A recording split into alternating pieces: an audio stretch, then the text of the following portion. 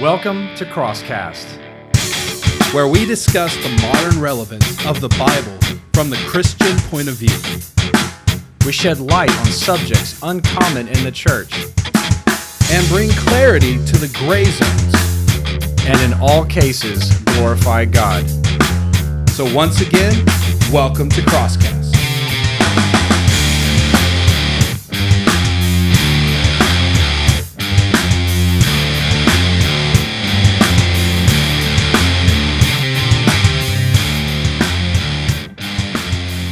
Welcome back, everybody, to the podcast. We are in the middle of the spiritual warfare series. This is part 2, and today we're going to be talking about Satan. And before we get into the topic of Satan, just to set the table here, we are in a spiritual war. And your awareness of this war has no bearing on its existence. The war is happening. We talked about last episode in discernment about ways in which we look past the physical veil into the spiritual realm, so that way we can determine things that are evil and things that are good, things that are righteous. And in this spiritual war, we have an enemy, and its leader is Satan. To be absolutely clear, God is not happy with Satan. God is not happy with the fallen angels that decided to rebel against God along with Satan. There is no forgiveness for these angels, for these fallen ones. And there can be no redemption.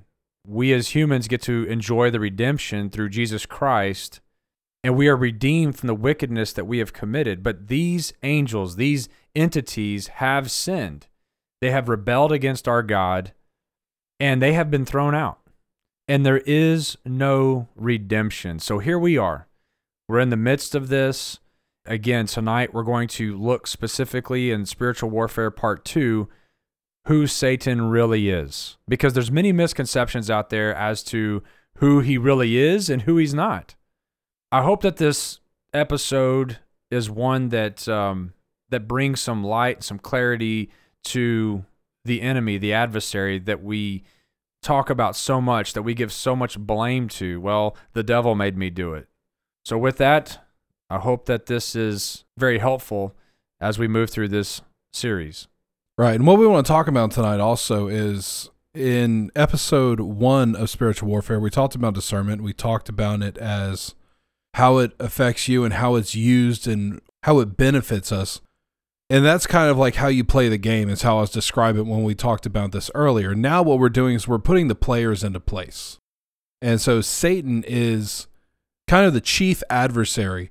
He's the king-queen combo on the chessboard, whereas the demons would fill the role of the pawns, the knight, and such, as kind of the pieces that are moved. And we're going to get into them at a later episode. But right now it's kind of, here's the quarterback on the other team. Let's look at some play footage and just really examine the chief player that's coming at you, the guy who's calling the shots. And to be clear, too, that there's not this equal struggle going on between God and the devil about who's going to win the war. Oh, Satan's starting to gain ground on God, and then here comes God with another counter strike, and now he's starting to regain territory. No, that's not it at all. There is no epic struggle between good and evil that is going to determine the outcome of the war. And so that's something that we want to put up front immediately, that Satan is a creature. He's not an infinite being, and he's not anywhere near the level of God. Well, and also we talked about that in the Return of Christ episode in the Bible Prophecy series. We keep coming back to this. It's a good series. Yeah, well, and we talked about in that episode how it's not a competition. It's Christ rips open the sky, descends, speaks destruction, and it's over. So is that fast? Right, and that definitely speaks to the authority, the power, the infinite authority and power that God has, and that he will exercise and execute against the adversary, against Satan. And so there's no equal, like the yin yang, there's right equal amount of evil versus equal amount of good, and there's always this balance in the force or balance in the universe, because we see this in the movies. It's kind of laughable, but you see this in the Eastern mysticism and the New Age cults of this balance to the world. And yes, it comes right out in the Star Wars. And that's not what's going on at all. Evil is defeated. Now, it's loose for a time, but evil is defeated in the end.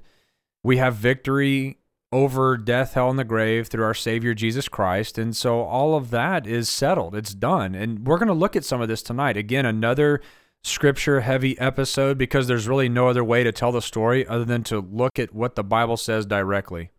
Well, and also here in America, and I guess a lot of the world today, I haven't been to a lot of the rest of the world, but really here in America, we pull so much of our doctrine, at least socially, which is where everybody is found, from Hollywood, from TV, and from movies, and we really start to buy into the things they say, but what you have to get is the things they say are created from somebody's ideas, or like you said, Eastern mysticism. They're looking at the idea, just take Star Wars, you put it on the table.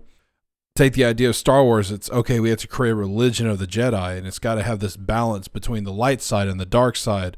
Well, that works like the yin and the yang, and every person would have a light side and a dark side, and you would focus on which, but that's, like you said, that's not the case at hand. Right, the folklore, the culture, different traditions, these fables and stories that are told start working their way into the Christian mindset and point of view about who the devil is and who God is, and this wrestle between the two. And it's ridiculous. I've seen so many types of art pieces, whether it's animations or artwork that's displayed some sort of representation of the struggle. And we have to play our role to determine the outcome. Look, you can do nothing and go to hell, and God is going to still reign on his throne, regardless. It wasn't even close. Now, God wants you in his kingdom, redeemed through Christ. So there's this thing that we have that we think that we're going to influence the outcome from a standpoint of who's going to win between God and the devil, and we're not. We're just in the world while this war is being waged, while this plan of God is unfolding in order to give glory to God, because God will get the glory. That's the whole purpose of why the devil exists, is so that way God can get the glory to demonstrate how he is very powerful, infinitely powerful, and there's none like him. And so, again, we're going to walk through this as we go to this episode to describe this setup. Right, and here's another little thing to this also, with the imagery, because we're going to talk about this, that the devil is an angel of light. I mean, we talked about this a little bit in discernment. So here's the history of this. In the old world, the Greek and the Roman world, the primary art form was really sculpting. Everything was sculptures. You always see Michelangelo's David and such as. It was sculpting, the Roman fountains. And then when you have the influence of the Catholic Church come in, they kind of ban the nudity because a lot of the sculptures were nude. It really moves over into paintings at that point, and throughout paintings, a lot of them have a very heavy Christian influence, again, because of the Catholic Church, and this is Europe. So through the time periods of, the past few centuries of mainstream art or fine art, what you see in art museums from the European influence, a lot of it is God and the devil. And in these paintings, they had to create a difference. You have to be able to look at the painting and tell who's who in a picture.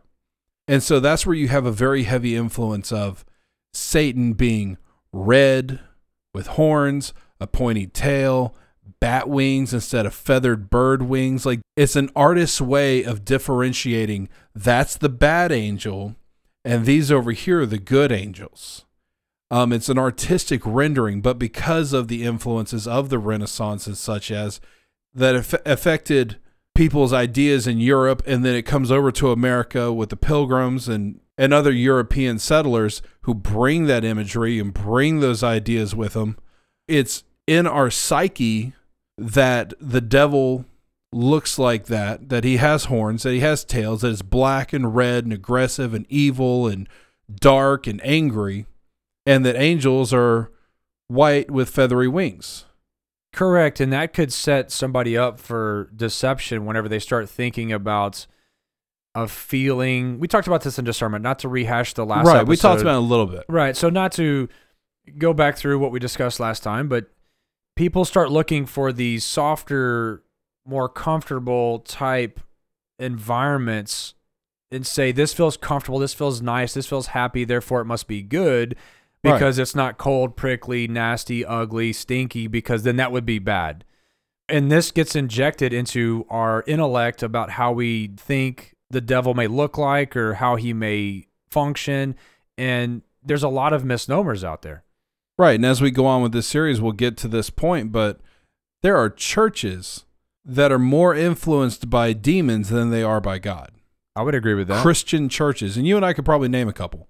But that's a real thing. In this spiritual warfare talk, it's a real thing that people can look, sound, act, feel, behave godly, yet the fruit, going back to that, the fruit coming out of their life is evil.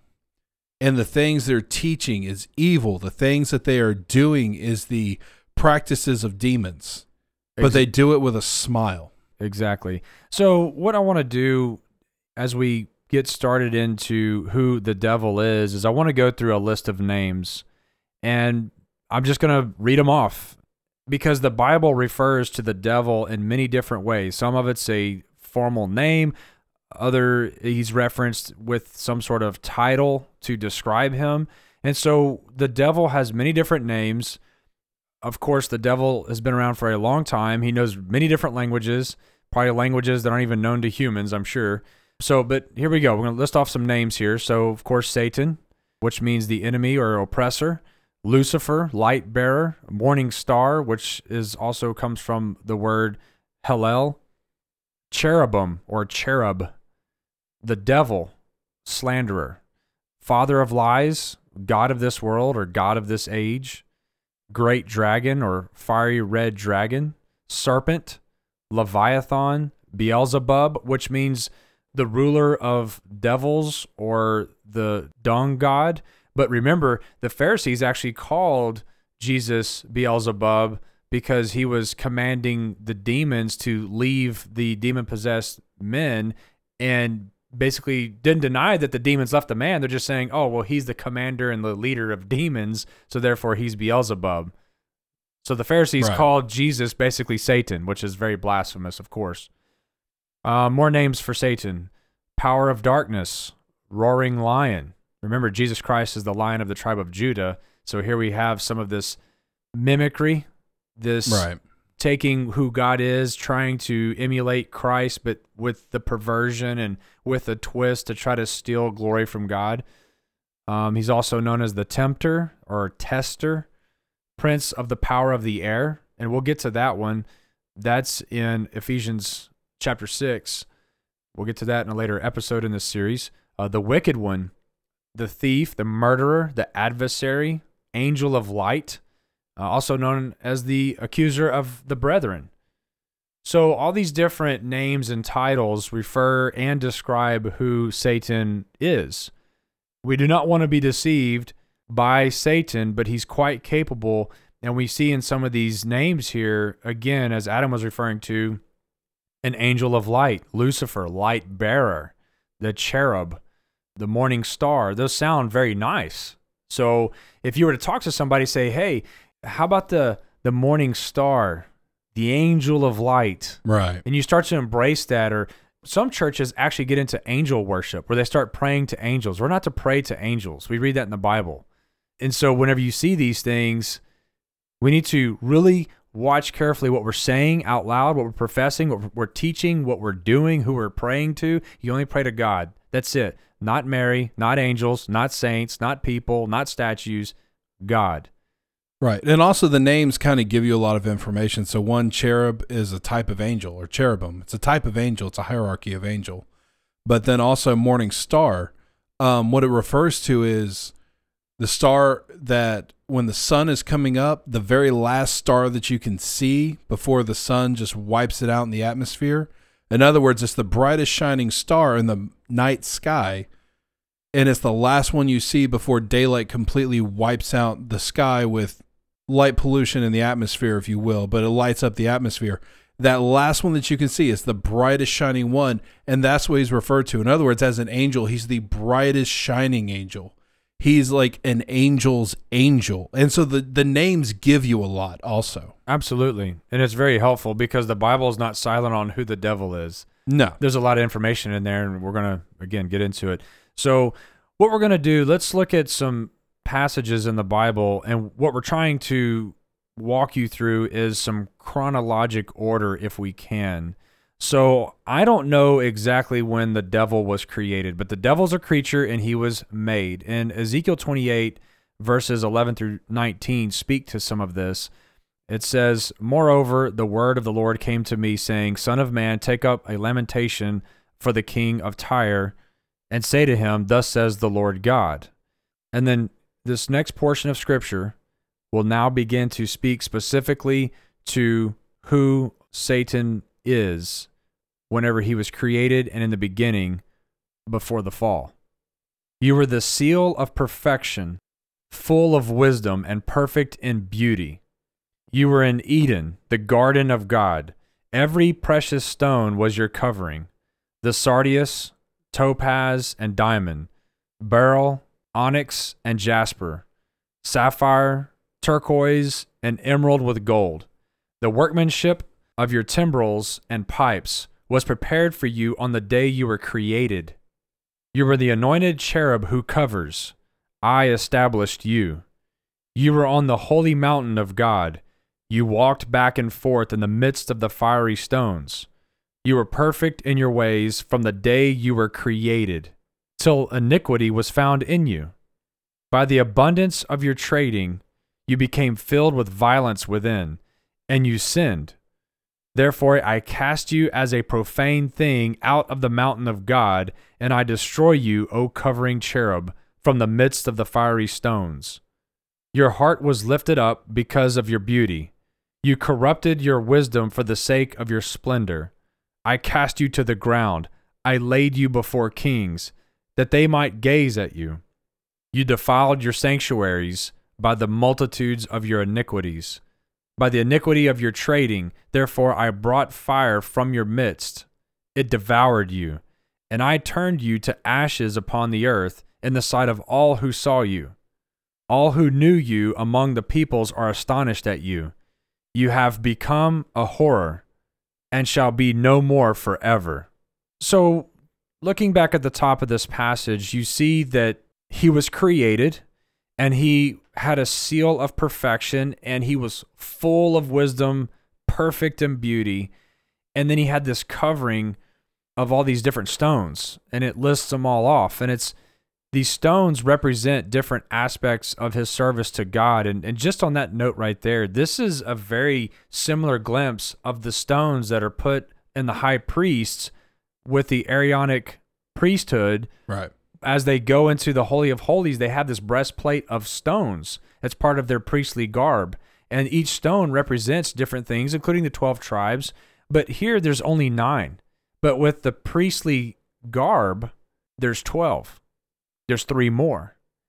And I've heard some speculation on this, and I'm not too studied, but it's interesting that some say that God wasn't done with Lucifer and he got too full of himself, and then God never took him to where he wanted him to be in full service to God.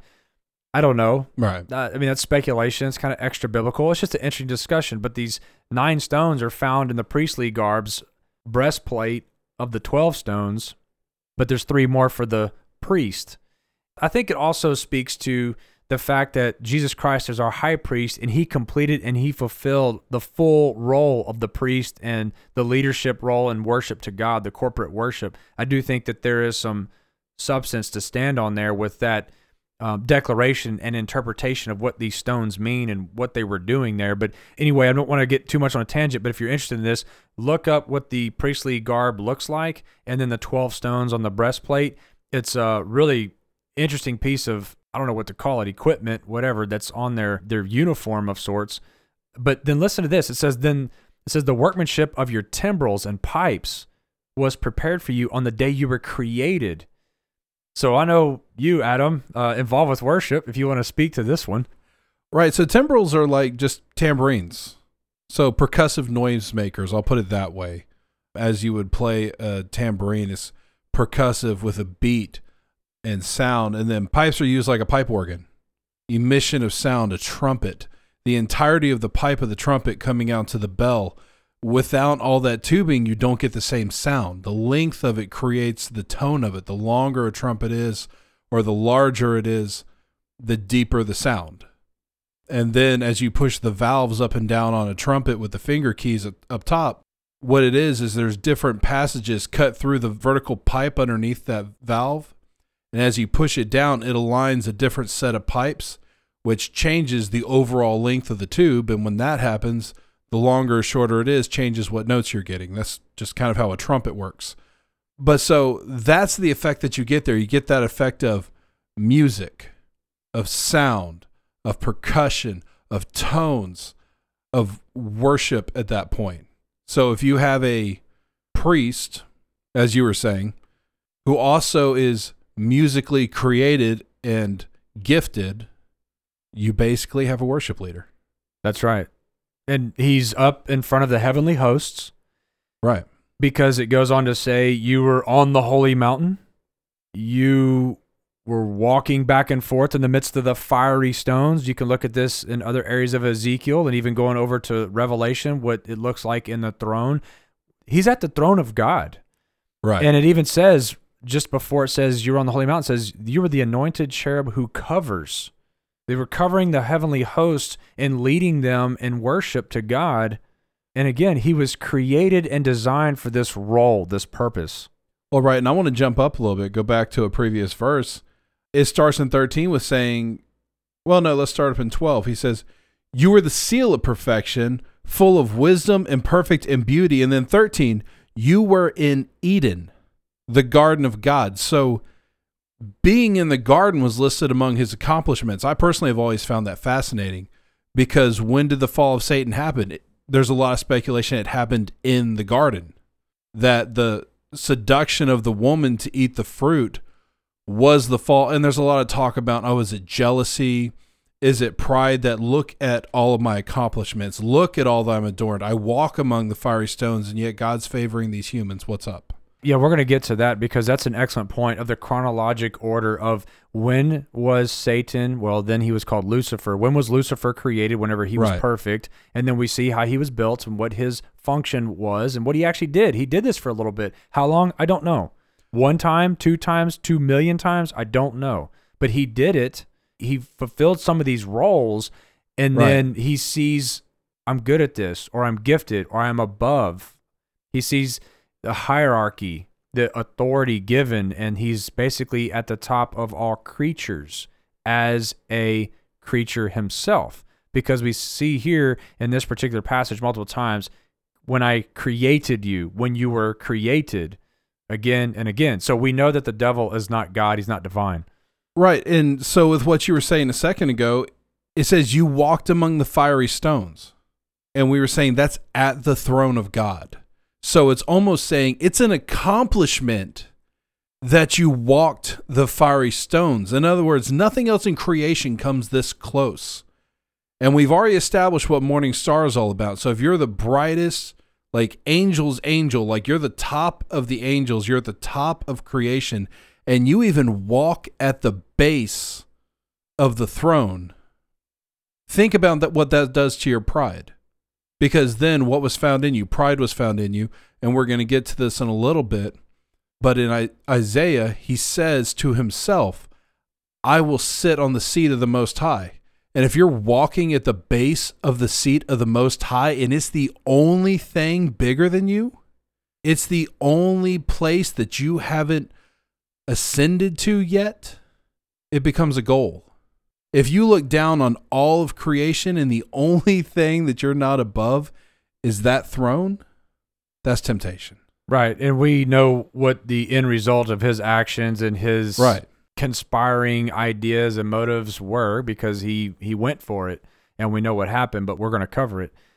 Again, it goes through, and you were on the holy mountain. You walked back and forth the fiery stones. You were perfect in your ways from the day you were created, just as Adam said, till iniquity was found in you. And then that was it. One time. And so some people say, well, is there any pardon for the devil? Or aren't we supposed to love everyone, including the devil? Don't we feel sorry for the devil? Here's the bottom line. There is no redemption for angels. There is no redemption for Satan himself. And while we're on this topic, tonight's not the discussion about other fallen angels and demons of that nature, but let me say this one thing. We'll get there. Yeah, let me say this one thing about tying in to how we're describing who Lucifer was and who he is now. He was very beautiful, very powerful, very, I guess, domineering in his presence compared to the fellow creatures, as we've already said. And he was so convincing that he could actually overthrow God that a third of the angels believed him so much that they went for it. I mean, what were they going to do with God anyway? Hey, it's my turn now? Hey, let's rotate who's on the throne? Right. I have to think that they were looking for total annihilation. We killed our creator and now we are in charge. I mean, what else? What other option is there? And he's so convincing by the way he looks, his capability, how he sounds, how he talks, his intellect, all these things. He's so above the rest of them that a third believe that he can do it. Like, I'll take on God, you follow me, I'm going to take him out, and then we're going to establish our new kingdom with us. Who's coming with me? Yeah, I think you can do it. I don't want to be on the losing team because I think you know what I'm saying? Right. Like all these things, I'm kind of dumbing it down to humans, but think about these intellectual beings that are far superior to us, human to cherub or human to angel. They're far more superior. Now, they sinned. They rebelled. And the bottom line is there is no redemption for them. Why? Because they already experienced the presence of the Lord in person, in the real, face to face, and then they turned away. There's no coming back from that. We've never seen the Lord face to face. We have his word, and then we come to him through faith. Faith is the evidence of things not seen and the substance of what's hoped for. And we have his word, and the faith that pleases the Lord. Remember what Jesus told Thomas, blessed is he who has not seen and then believes. Right. And he was in the midst of the throne. So there's no coming back to that in the way that God set this up. So that's why there's no redemption for angels. I guess one of the reasons why, other than that just God said so. So it does set the stage, as Adam mentioned before, it sets the stage of who this individual is. Who are we up against? Who are we dealing with? Where did he come from? And how did he get to this point of being evil? And it was pride. It was vanity. Well, and also you use the word evil, but it's a very simple definition. If you oppose God, anything that is not godly is evil.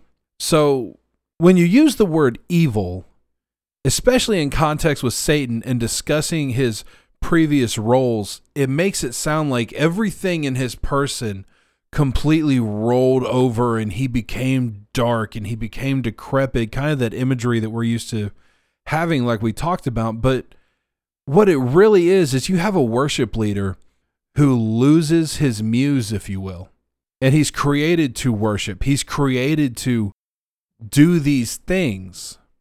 But now, because of pride, he's been banned. He's been thrown out. He's left with these gifts. So now it's, well, what do? Man, I'm going to do what I do. I'm going to create worship. Worship for me. I don't care. Worship for the stones. Worship for the sun. Worship for the moon. Worship for anything but that guy. Right. And remember, he leads people in worship. Right. He creates these different methods and forms of giving glory to, and then fill in the blank.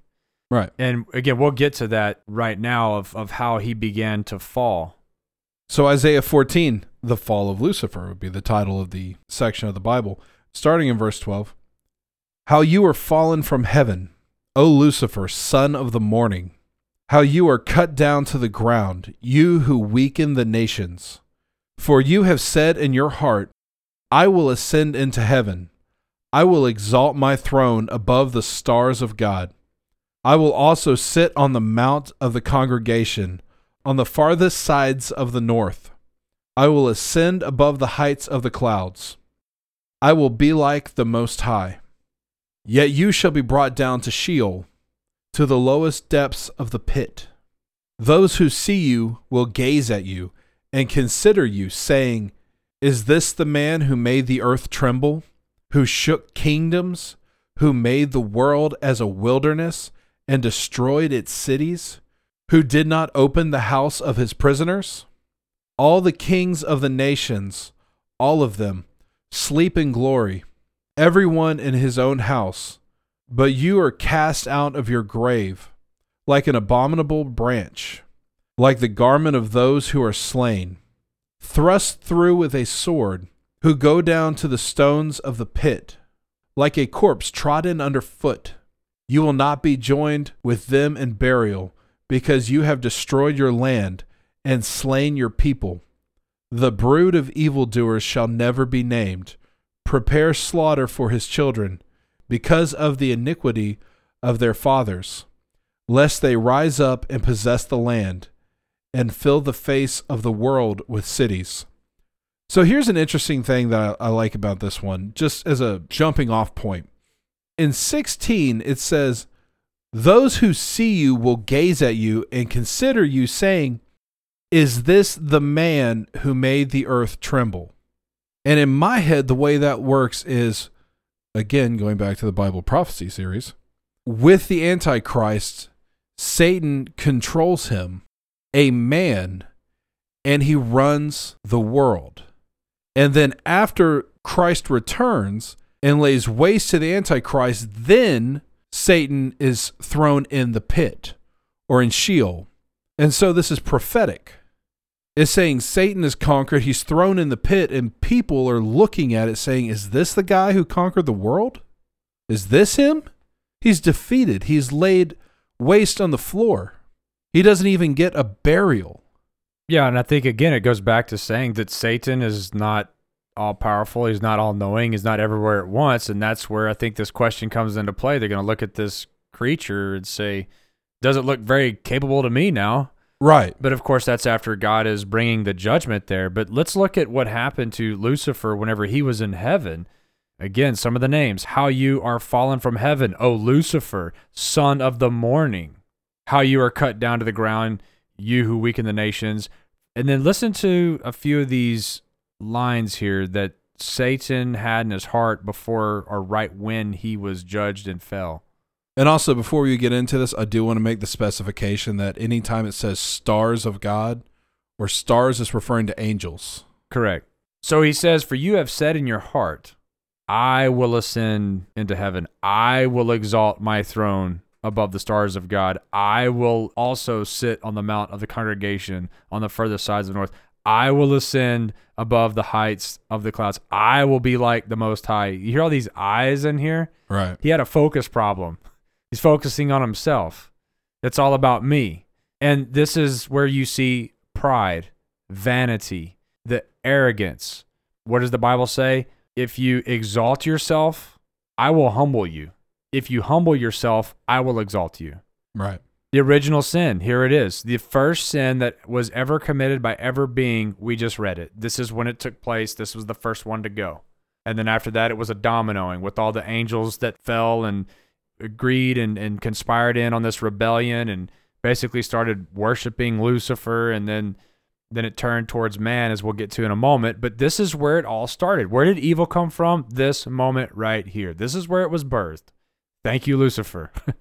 But your judgment is coming. It's already prophesied. It is certain. There's no escaping it. So yay and amen to that. Well, and then also, if you want to get a little bit weird with this, God exists outside of time. So in the realm of God, Satan is both still at his origin and yet at the same time in the pit.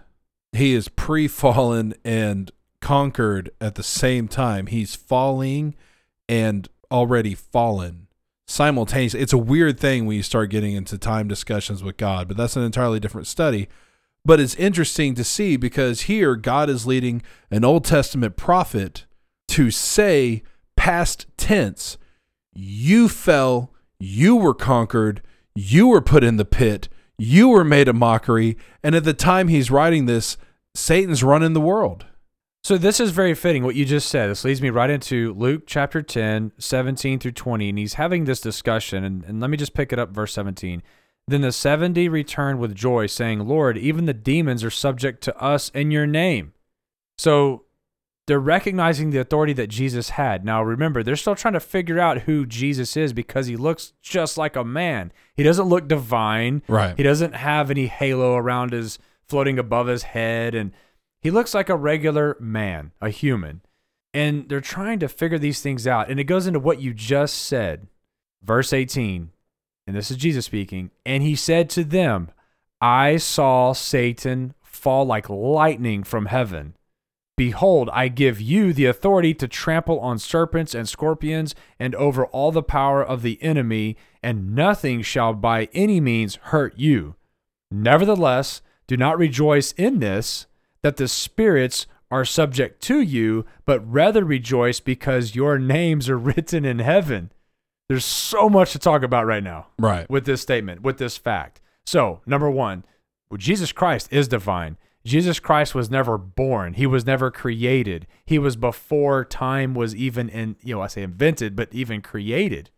He was there before Satan, and he was there to see Satan fall. So yeah, all the authority is in his name because he's God. And then he says, you're going to have the authority over all of these wicked entities and all these wicked attacks. You're going to have authority. But look, don't go around, because this kind of reminds me of a character that we just read about, Lucifer. Look at all the authority I have. right. Look what God created me to do.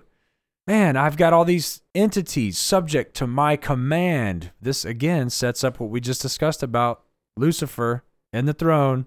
I'm conducting things. I'm organizing things. I'm telling these individuals what to do. Nevertheless, do not rejoice in this, that the spirits are subject to you, but rather rejoice because your names are written in heaven. Why? You have redemption. Rejoice in that. You have redemption. You are evil. You are born into evil. I come.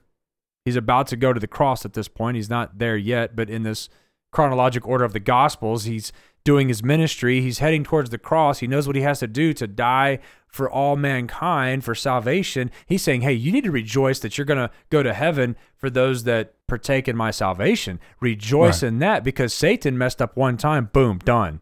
No redemption. And so it's just very fitting that he's refocusing. Hey, don't be like Lucifer. Didn't work out too well for him. But with that, he's very relaxed when they come to him, and they're excited. They're saying, Lord, even the demons are subject to us in your name. Like, we throw your name out there and they're freaking out. And he's almost in a different place. He's like, I watched Satan fall from heaven. And they're saying, what? No, hold on, man. Like, we just cast down demons in your name. And he's over here like, yeah, but I watched the oppressor fall from heaven. So yeah, by the way, I gave you power to do those things. So don't worry about that. And don't get caught up with that. Get caught up with the fact that you're not going to suffer their outcome. You're not going to suffer what they're going to suffer. You see that you have authority now, and you know that where their end will be. Be happy that that's not your end also. Don't get caught up with the fact that I, who watched Satan fall from heaven, who cast him out more or less, if you want to read between the lines, don't get caught up that, I gave you authority over him, because we've seen it already that in Revelations, God will give other angels authority over Satan to lock him in the pit. An angel came and chained the dragon. An angel came with the keys to the pit and cast the dragon in. Yet the dragon, being Satan, and we'll get there, was the greatest angel, was the largest, the most powerful, the brightest, the angel's angel up at the top. And yet God gives other angels the ability to conquer him. And in the same way, Christ is saying to them, I gave you the authority. Don't get wrapped up with that now, and keep your eyes focused. Absolutely. So we, as his believers, his people, the redeemed, we have the Holy Spirit of God. We have guardian angels that we can't see, that are beyond the veil of the physical realm, that protect us from attack. And guess what?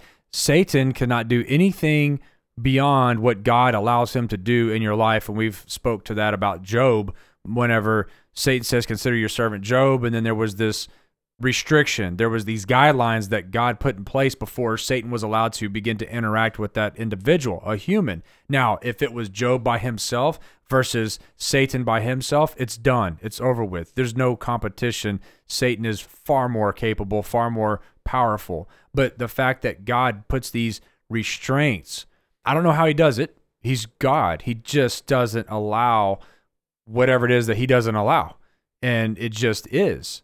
And this is one of the things that the Bible speaks of in 1 Corinthians chapter 1, where God uses these weak things to put to shame the mighty.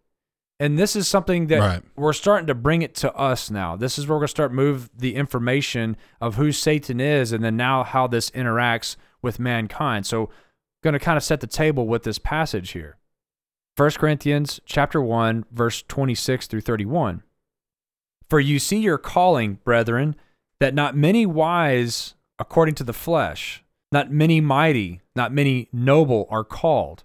But God has chosen the foolish things of the world to put to shame the wise, and God has chosen the weak things of the world to put to shame the things which are mighty, and the base things of the world and the things which are despised God has chosen, and the things which are not, to bring to nothing the things that are, that no flesh should glory in his presence. But of him you are in Christ Jesus, who became for us wisdom from God, and righteousness and sanctification and redemption, that as it is written, he who glories, let him glory in the Lord. So, setting the stage, why does the devil exist? Right. How did we get here? Why is there a war going on? What is my role in this war? If God is good, how come he just doesn't put an immediate stop to evil? Boom, done. Right. No more babies dying, no more floods wiping out villages, no more disease, no more war, no more struggle, no more poverty, no more famine. Why doesn't it just end right now? Well, the short answer is because God wants things to unfold in his time. There will come an end to all of those things that I just listed, and all of those things are bad. They're not good. They're bad. God uses all things to his glory. He will use Satan to his glory. He allowed Satan to have a free choice along with all the angels as well, and a third of them followed Satan, and he is going to make an example. Now remember, Satan is the most powerful creature that we have record of. He's the most powerful one. He's the top. He's at the top of all creatures with a soul and spirit. He is at the top. I don't see any reference in the Bible to another creature that is more powerful than Satan. Again, this has nothing to do with God. God is above it all infinitely. We're talking about the created. Right. And so now you enter in humans. You place humans on this place we call planet Earth.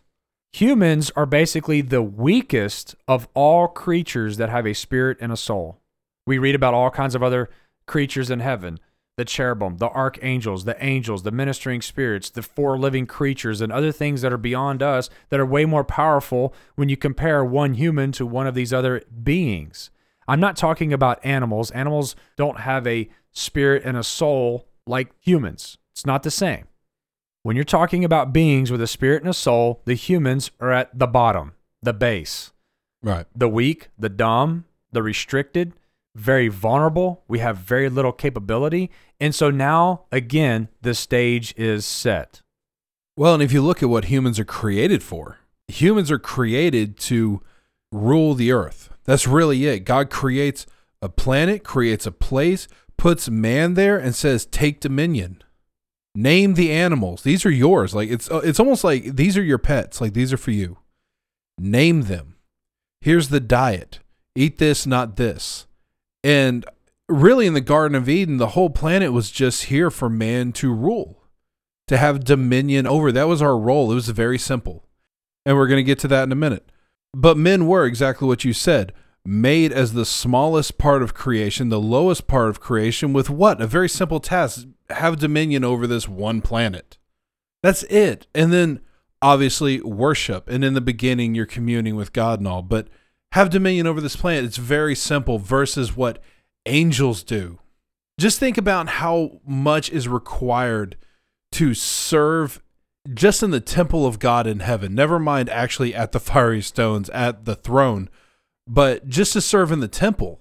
What the body, the glorified body, the angelic body, what that has to be designed to withstand, to be in the presence of God. We talk about God flying over and blocking Moses with God's own hand, and it still turned Moses' hair white and aged him horribly, and the glory of God shone off him for days to the point he had to wear a veil until it finally faded, which, in my opinion, until finally those cells of his skin died off and new ones were created that had not been glory exposed yet. Not sure how, but yeah, you read about it. It's very physical and very tangible. You can see it. And right. Like you said, they had a veil. It's very wow, impactful.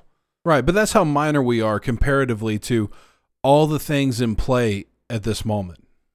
And to go with that, 2 Corinthians 11 and 13, it says, "For such are false apostles, deceitful workers, transforming themselves into apostles of Christ. And no wonder, for Satan himself transforms himself into an angel of light. Therefore, it is no great thing if his ministers also transform themselves into ministers of righteousness, whose end will be according to their works."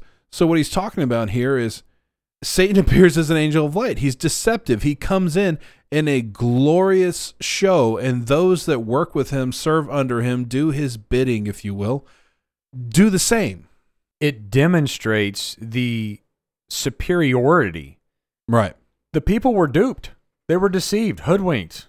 They bit hook, line, and sinker. I mean, however you want to phrase it, they were all in, just like the angels were all in. Well, here comes Satan again, the deceiver, the mimicker, appearing as something good. Hey, we're righteous, we're good. And then they're completely at the service of Satan, appearing to be workers of righteousness. And then God knows their heart, and he says, whose end will be according to their works. So with these things that are stated here, what we're talking about, setting the stage, let's go now to Genesis chapter 3, verses 1 through 15, because this is where we see the first interaction ever of Lucifer, who's already fallen, now coming into contact with humankind for the first time. And look at how the temptation is set forth. Look at the deception, because it was no match for a perfect human. The human was perfect at that point. There was no match. One time. Done. It was like, well, I'll be back tomorrow. I'm going to keep wearing on you. It was one and done. And that forever changed the fate of humanity in this spiritual warfare that we find ourselves in. Now, we'll get to more of some of the motives of Satan, but let's look at the story. Verse 1. Now the serpent was more cunning than any beast of the field which the Lord God had made. And he said to the woman, Has God indeed said, You shall not eat of every tree of the garden? And the woman said to the serpent, We may eat the fruit of the trees of the garden, but of the fruit of the tree which is in the midst of the garden, God said, You shall not eat it, nor shall you touch it, lest you die. Then the serpent said to the woman, You will not surely die, for God knows that in the day you eat of it, your eyes will be opened, and you will be like God, knowing good and evil. So when the woman saw that the tree was good for food, that it was pleasant to the eyes, and a tree desirable to make one wise, she took of its fruit and ate. She also gave to her husband with her, and he ate. Then the eyes of both of them were opened, and they knew that they were naked, and they sewed fig leaves together and made themselves coverings. And they heard the sound of the Lord God walking in the garden in the cool of the day. And Adam and his wife hid themselves from the presence of the Lord God among the trees of the garden. Then the Lord God called to Adam and said to him, Where are you? So he said, I heard your voice in the garden, and I was afraid because I was naked, and I hid myself. And he said, Who told you that you were naked? Have you eaten from the tree of which I commanded you that you should not eat? Then the man said, The woman whom you gave to be with me, she gave me of the tree, and I ate. And the Lord God said to the woman, What is this you have done? The woman said, The serpent deceived me, and I ate. So the Lord God said to the serpent, Because you have done this, you are cursed more than all cattle, and more than every beast of the field. On your belly you shall go, and you shall eat dust all the days of your life. And I will put enmity between you and the woman, and between your seed and her seed. He shall bruise your head, and you shall bruise his heel. And I'll stop right there because it goes into the judgment that he gave to the woman and to the man. That's not the point of this episode, but we're focusing on Satan's first interaction with mankind in the garden. And here's something I find really fascinating with it. We were talking about Ezekiel 28 earlier. In Ezekiel 28, in the first half of the chapter, he says to Ezekiel, take up a letter to the king of Tyre. And it's a letter written to a human king. And then in the second half, which is where we started reading, is take up a lament or a lamentation to the king of Tyre. And then it's addressed to Satan. So he speaks first to the man, then to Satan, who is possessing the king, if you will. And we'll get into possession. Here you see God curse the snake that was the tool used by Satan. He curses the snake. He says, you are cursed worse than any cattle. To your belly you go, and you will eat dirt. That's the animal, the actual snake itself. And then in the second half of it, the whole thing of you and the son of the woman, y'all are going to have amnesty. Right. And it's prophetic at that point. I know you want to speak to that. Yeah, so as we walk through this, the first thing is that the devil is seen as the most crafty and cunning of them all. So again, recognizing his superiority in this meeting. And then the first thing that the devil does is he singles one of them out. So here's this division, divide and conquer. If they're together, they're probably going to have some accountability. Let's single one of them out. And then it gets into this exchange where Satan is beginning to challenge things that God has said. The question, has God really said? Beginning you to doubt and to question and to say, no, wait a minute, I don't think God's right. I don't think that God meant that. And so there's this progression as he's using tactics. We see all kinds of tactics here. Again, I'm just getting into a few of them and how he's doing it. And then he talks about, hey, you can become like God. He's holding back this potential. And that's what we see in the New Age movement. That's what we see in this whole lie given about evolution. We are evolving, we're ascending. That's what we see in cults, in evolution to the next level, our spiritual level, becoming like gods. It's the same thing. We want to merge with technology and become like gods. Here it is. You can become like gods. You can have knowledge. Knowledge is power. And here it is. It will all be unlocked, for you and to you. And so there's this enticing temptation of power and authority, and he's playing to their vanity and to the pride of wanting to ascend and to rule like he wanted to ascend and rule. So you see this moving through his tactics and how he's specifically angling at the human. Remember, before this happened, the humans, Adam and Eve, were perfect. There was no sin in their being. It did not exist, but Satan came, the tempter, in order to bring sin to them because he knows what the law is. The day that you eat of this fruit, you will surely die. And the word there is not die suddenly, but now you are cursed to die, and now the death process begins to set into your physical bodies. Now, the soul and the spirit will live forever, but when you look and you study what this means, and you will die, that word die is a physical death. It is a decaying process. It's moving towards death. It's basically aging until you're dead. That's what it is. So they weren't going to die until this happened, and then now age begins to set in, and they're heading towards their grave. It's done. They're going to die. They didn't die then. We know they had children. They lived for a long time, but they eventually died because Adam and Eve aren't here today. They died. Why did they die? They sinned. The wages of sin is death. So it comes in the physical form. And then she even misquotes God, by the way. You can go back and look at it. She says, and we can't touch it, and that's not what God said. So she misquotes God, so she's not studying her Bible. And then we see this shift, this change. Now they realize that they're naked. there was no knowledge of them being naked. It was just natural. It's just who they were. Now all of a sudden they have shame. They're trying to hide and cover. Right. And then they find themselves hiding from God. That's the result. So whenever you get involved with sin, because it was beautiful, it was tempting, and then you just totally indulged, and then all of a sudden you have the separation from God. That's what happens. They're hiding. They're not coming out and fellowshipping directly with God. They're hiding themselves away from God, and then they're covering up what God made, and then God's questioning them, and he already knows. He says, "Where are you, Adam?" Do you think that God didn't know where Adam was located? Right. This was a question of, do you know where you are? Do you know the position that you've put yourself into now? You know, the fellowship, the relationship, the standing with God has now been affected by your sin and your disobedience, the rebellion against what God said, which is evil. We talked about that, what Satan did in the throne, or at the throne of God, that he did what God did not want to have happen. And so that's rebellion, and rebellion is sin. Well, and with that also, it's really interesting. The second question he asked, he said, "Who told you were naked? You know, have you eaten of the fruit?" And Adam says, "Oh, well, the woman gave me fruit." "Well, woman, what'd you do?" No, the snake gave me. So it's like this trial until you get to the snake. And he doesn't say, "Well, snake, why would you do that?"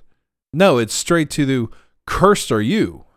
It's not that he didn't know, but it's almost like a trial playing out. It's the, give me the accusation. Tell me, okay, now, snake, did you hear that? They just said what you did. Now here's the judgment. Yeah, and just to be clear, yes, there is this shifting of blame. Adam doesn't want to fess up that Adam ate the fruit. Eve doesn't want to fess up that she ate the fruit. It's always like, it was the woman. The woman's like, it's the snake. The snake's like, I have no one else to blame.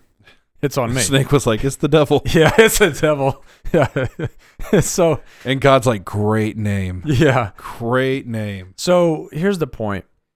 The judgment comes to all of them, all right? Again, we stop short of where it goes through man and the woman, but they get their judgments as well. But the thing that is interesting about the devil is what we saw earlier. And we're going to get to this in another episode because I don't want to go down this road too far. But it talks about, and the seed of the woman will be at enmity with the seed of the serpent. So just to be clear, in verse 15, and I will put enmity between you and the woman. He's talking to the devil. And between your seed and her seed. He shall bruise your head, and you shall bruise his heel. So, wait a minute, the devil's going to have kids? And we'll get into this because this is very important. But this is a prophesying of basically Jesus Christ will come and will conquer your operation. And we know that Jesus was born of a woman, a virgin woman, and so he did step into humanity. So this is a prophecy right here in Genesis chapter 3 of Jesus Christ coming to the planet to establish salvation, which is absolutely remarkable that this far back in time, in human history, literally, that there was a prophecy that Jesus was coming to the earth in the human form to take care of this very business. And that, again, speaks to the divinity of Christ and how God is outside of time. He transcends all time. And so he's already in that future moment. He's declaring, you're defeated, and this is how I'm going to do it.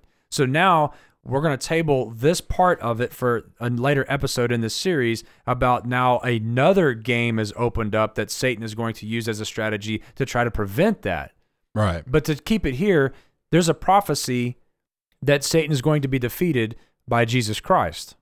Genesis chapter 3, the Bible narrates the record of Satan interacting with humans in the beginning, referencing how Satan will meet his demise. So we'll just go there right now. Revelation chapter 20, it also has the record of how Satan will end. So we see the beginning, and then now we're going to point to the end. And again, it's so perfect how God is outside of time, and he's at all locations at the same time. That's how we have the record of history that hasn't happened yet. So this picks up right where we left off in Bible prophecy. We address this, how Christ returns, defeats false prophet, antichrist, armies of the world, turns around, points at Satan, angel with chain grabs Satan, and this is where we pick up. 20, then I saw an angel coming down from heaven, having the keys to the bottomless pit and a great chain in his hand. He laid hold of the dragon, that serpent of old, who is the devil and Satan, and bound him for 1,000 years. And he cast him into the bottomless pit and shut him up, and set a seal on him, so that he should deceive the nations no more, till the 1,000 years were finished. But after these things he must be released for a little while. And I saw thrones, and they sat on them, and judgment was committed to them. Then I saw the souls of those who had been beheaded for their witness to Jesus and for the word of God, who had not worshipped the beast or his image, and had not received his mark on their foreheads or on their hands. And they lived and reigned with Christ for 1,000 years. But the rest of the dead did not live again until the 1,000 years were finished. This is the first resurrection. Blessed and holy is he who has part in the first resurrection. Over such the second death has no power.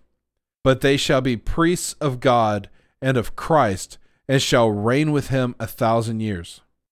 Now when the 1,000 years have expired, Satan will be released from his prison, and will go out to deceive the nations which are in the four corners of the earth, Gog and Magog, to gather them together to battle, whose number is as the sand of the sea. They went up on the breadth of the earth, and surrounded the camp of the saints and the beloved city. And fire came down from God out of heaven and devoured them. The devil who deceived them was cast into the lake of fire and brimstone, where the beast and the false prophet are, and they will be tormented day and night forever and ever. So I want to say, when we talked about Bible prophecy, that we said he's going to be locked up for 1,000 years, for the 1,000-year reign, and then he comes back out, and that's a different thing. And we kind of pushed past it. Well, here it is. So after 1,000 years of being locked up and Christ ruling on the planet, and there being a literal God on the planet in Jerusalem on a throne for the first time in human history, despite all of the world religions and everything else going on and all the other deceptions, after 1,000 years of this, Satan is loose again. But for 1,000 years, I want to focus right there for a second, there's no deception. So to me, it's very interesting of what part human nature will play. Just human sinful nature for those who have not been martyred for Christ and come back with Christ, but people who are just people still on the planet, just having normal lives. And although there's a Christ, there's a literal deity on the planet, how much human nature is going to actually play in and sinful nature that's going to prevent them from coming to him, so that 1,000 years later, 1,000 years of Christ being on the planet, to the point it's all but undeniable that he must be a God. It's been 1,000 years. Satan can still come out of the pit and deceive. Well, we talked about the different scenarios that God will create as far as environments for humans to demonstrate that the issue was always in the soul. The issue was always a salvation issue, right, not a victim of my environment. Oh, it was so terrible in the world, therefore, of course I'm going to sin and become wicked because the environment's wicked. Okay, well then I'll give you 1,000-year millennial reign with Satan locked up in the bottomless pit. There's still going to be a fall. That's not going to be an excuse. You're not a victim of your own environment. You're a victim of wickedness, of sin. Again, the wages, the price, the penalty of sin is death. The soul that sins will surely die. And Satan knows these things. So we have this set up so that way, regardless of what angle you try to shoot through an excuse or, oh, this isn't my fault, some sort of alibi, it doesn't add up. God lays down the gauntlet for, in the garden, everything's perfect. And then before the Old Testament law, and then through the Old Testament to Christ, and while Christ was here, then during the church age, and then during the tribulation age, and then during the millennial reign. All of these different things dictate and demonstrate that the only way that we ever had a chance was through the cross of Jesus Christ. That's the beauty of this whole scenario of how God gets the glory. He came and he sought and he saved us. And whenever you look at how this goes down in the end, yeah, there's going to be people yet again buying into the lie of Satan. Man, he's a convincing devil. And this is something that we need to take from right here, right now in this study. The devil is an old devil. He's been at it for a long time, at least 6,000 years. I'm not going to get into the debate of when he was created, when he fell, when mankind was created, when he started interacting with mankind. Like, I don't want to get into all that, whatever. That's almost not even relevant to the discussion. But the bottom line is, we know for a fact since the garden time to now is about 6,000 years. And the devil has been on the loose ever since. He's been on the loose. He's been experimenting with how to create temptation and deception and create evil and wreak havoc and bring destruction and death and to steal and to lie and to twist. And like you said earlier, anything but God. You don't have to worship the devil. He's not asking you to join the local Satan church or church of Satan. He's wanting you to do anything but God. Hey, be a humanist. Be a secularist. Be an atheist. Be a communist. Be a Buddhist. Anything but Jesus Christ. That'd be great. And he's going to throw all of these different things at you until you bite on one of them. And by the way, again, he's getting better and better and better at the deception. Introduce technology, introduce distraction. We've talked about this before, plenty in other podcast episodes, but that's what he does. And so here we are, and we're being deceived, and we're succumbing to his attacks. And we'll talk more about it, spiritual warfare on a personal level, in a later episode in this series. But the issue is that he's really good at deception. He deceived the angels. He deceived the perfect man and woman in the garden. And he's definitely going to deceive you if you're not in God's word, if you're not looking at who the devil is from how the Bible describes him. And we have tactics here. We're not completely in the dark. We have the Holy Spirit of God. We have the Word of God. And we need to use them because we are no match for the devil one-on-one. We can't outbox the devil one-on-one. It's not going to happen. We don't need to become arrogant thinking, oh, I got this, devil. We need to run to God, and we need to run into him because he is our fortress, our high tower, our shield. He is our sanctuary, and he is our defender. So we need to recognize that this devil is very good at what he does, and he's a deceiver. Right, and just going with that, I have a page I follow on Instagram that I very recently started following, and I follow it almost as a course of study for myself. And I don't recommend anybody else follow it because it's just not necessary. But it's a page about Islam. And the reason I started following it was because everything on this one particular page is aimed at Christians, it seems, or at least aimed at modern, surrounded by Christianity Americans. So one of their posts was, what does the Quran say about Jesus? Oh, it says a lot about Jesus. It says this. It defends that his mother was a virgin when she was born. And it sounds really, really good. It sounds very parallel to the Bible. And they really, really drove hard on the, look, we have Jesus too. Oh, hey, we have Abraham too. We have Moses also. Look at all the Bible characters that are in the Quran, and look what it says. Nothing but good things about them. And it would feel very deceptive. It would feel very like, look, Christian, like your mom and dad want you to, know about Jesus. We talk about Jesus.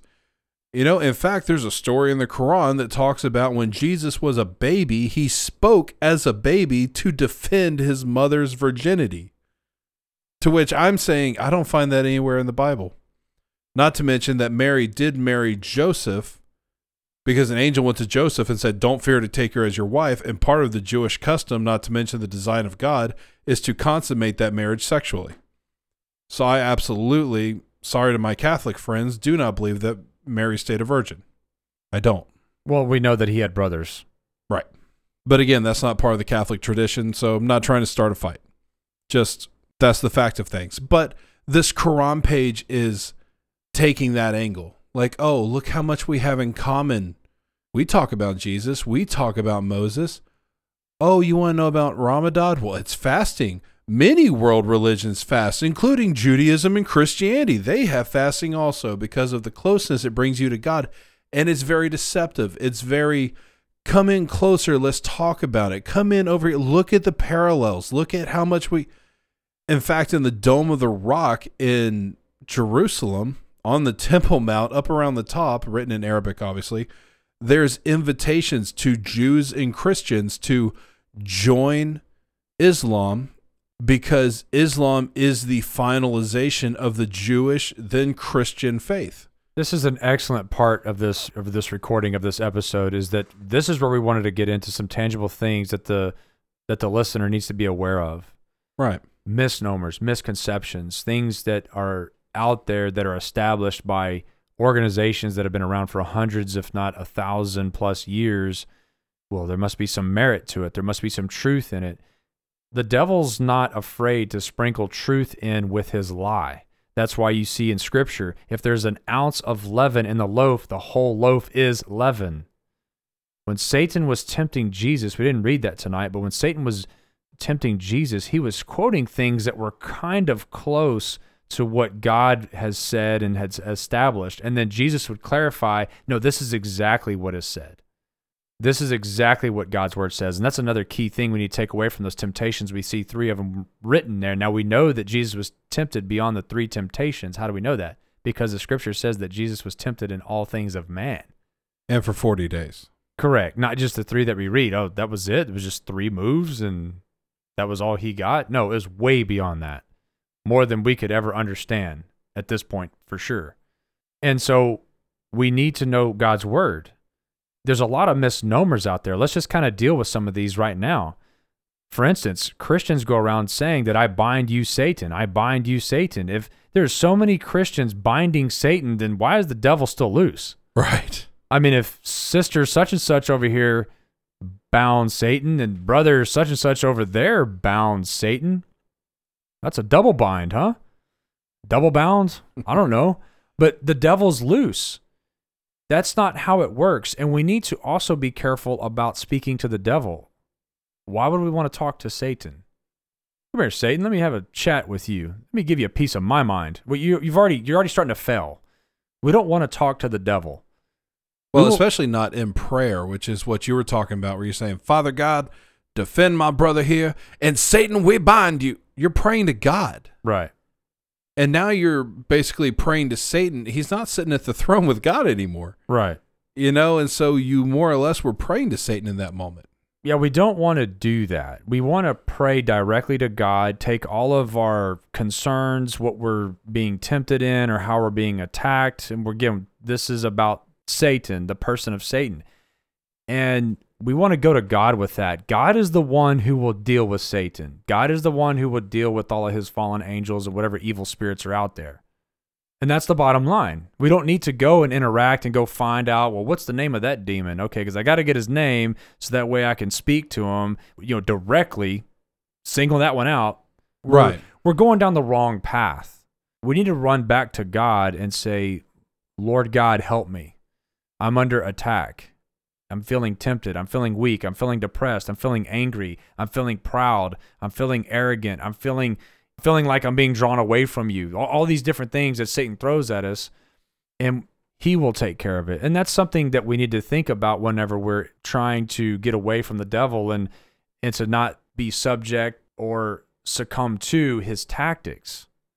Well, and also you have kind of what we were reading tonight in Luke, where he says, yes, I gave you authority over demons. And then you couple that with the verse where it says, what you bind on earth will be bound in heaven, and what you loose on earth will be loosed in heaven. So that's kind of where people dig that out. Like, we have authority over them and we can bind things. We bind you, say, okay, well, kind of what you're saying here, Christ didn't even bind Satan when he was being tempted. He said, get behind me, Satan. He didn't say, Satan, I bind you. Why? Because God has a timeline to deal with Satan. Satan has a date set. And until then, it doesn't matter how much you say we bind you, Satan. It's still his world. It's still his planet right now. He's still the king of these kingdoms, if you will. So going at him is a fool's errand. Correct. So when Christ says, I gave you authority over demons, Well, we're talking about demons and we're talking about Satan.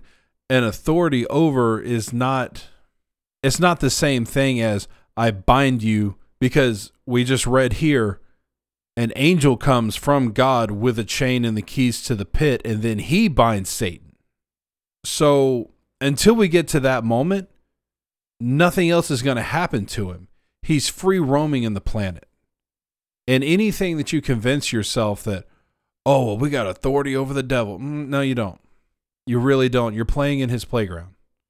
Yeah, and just to clarify that, we don't interrupt God's timetable of prophecy, just as you said. So what does that leave us with? We have authority from the standpoint that we are not going to be made subject to the devil.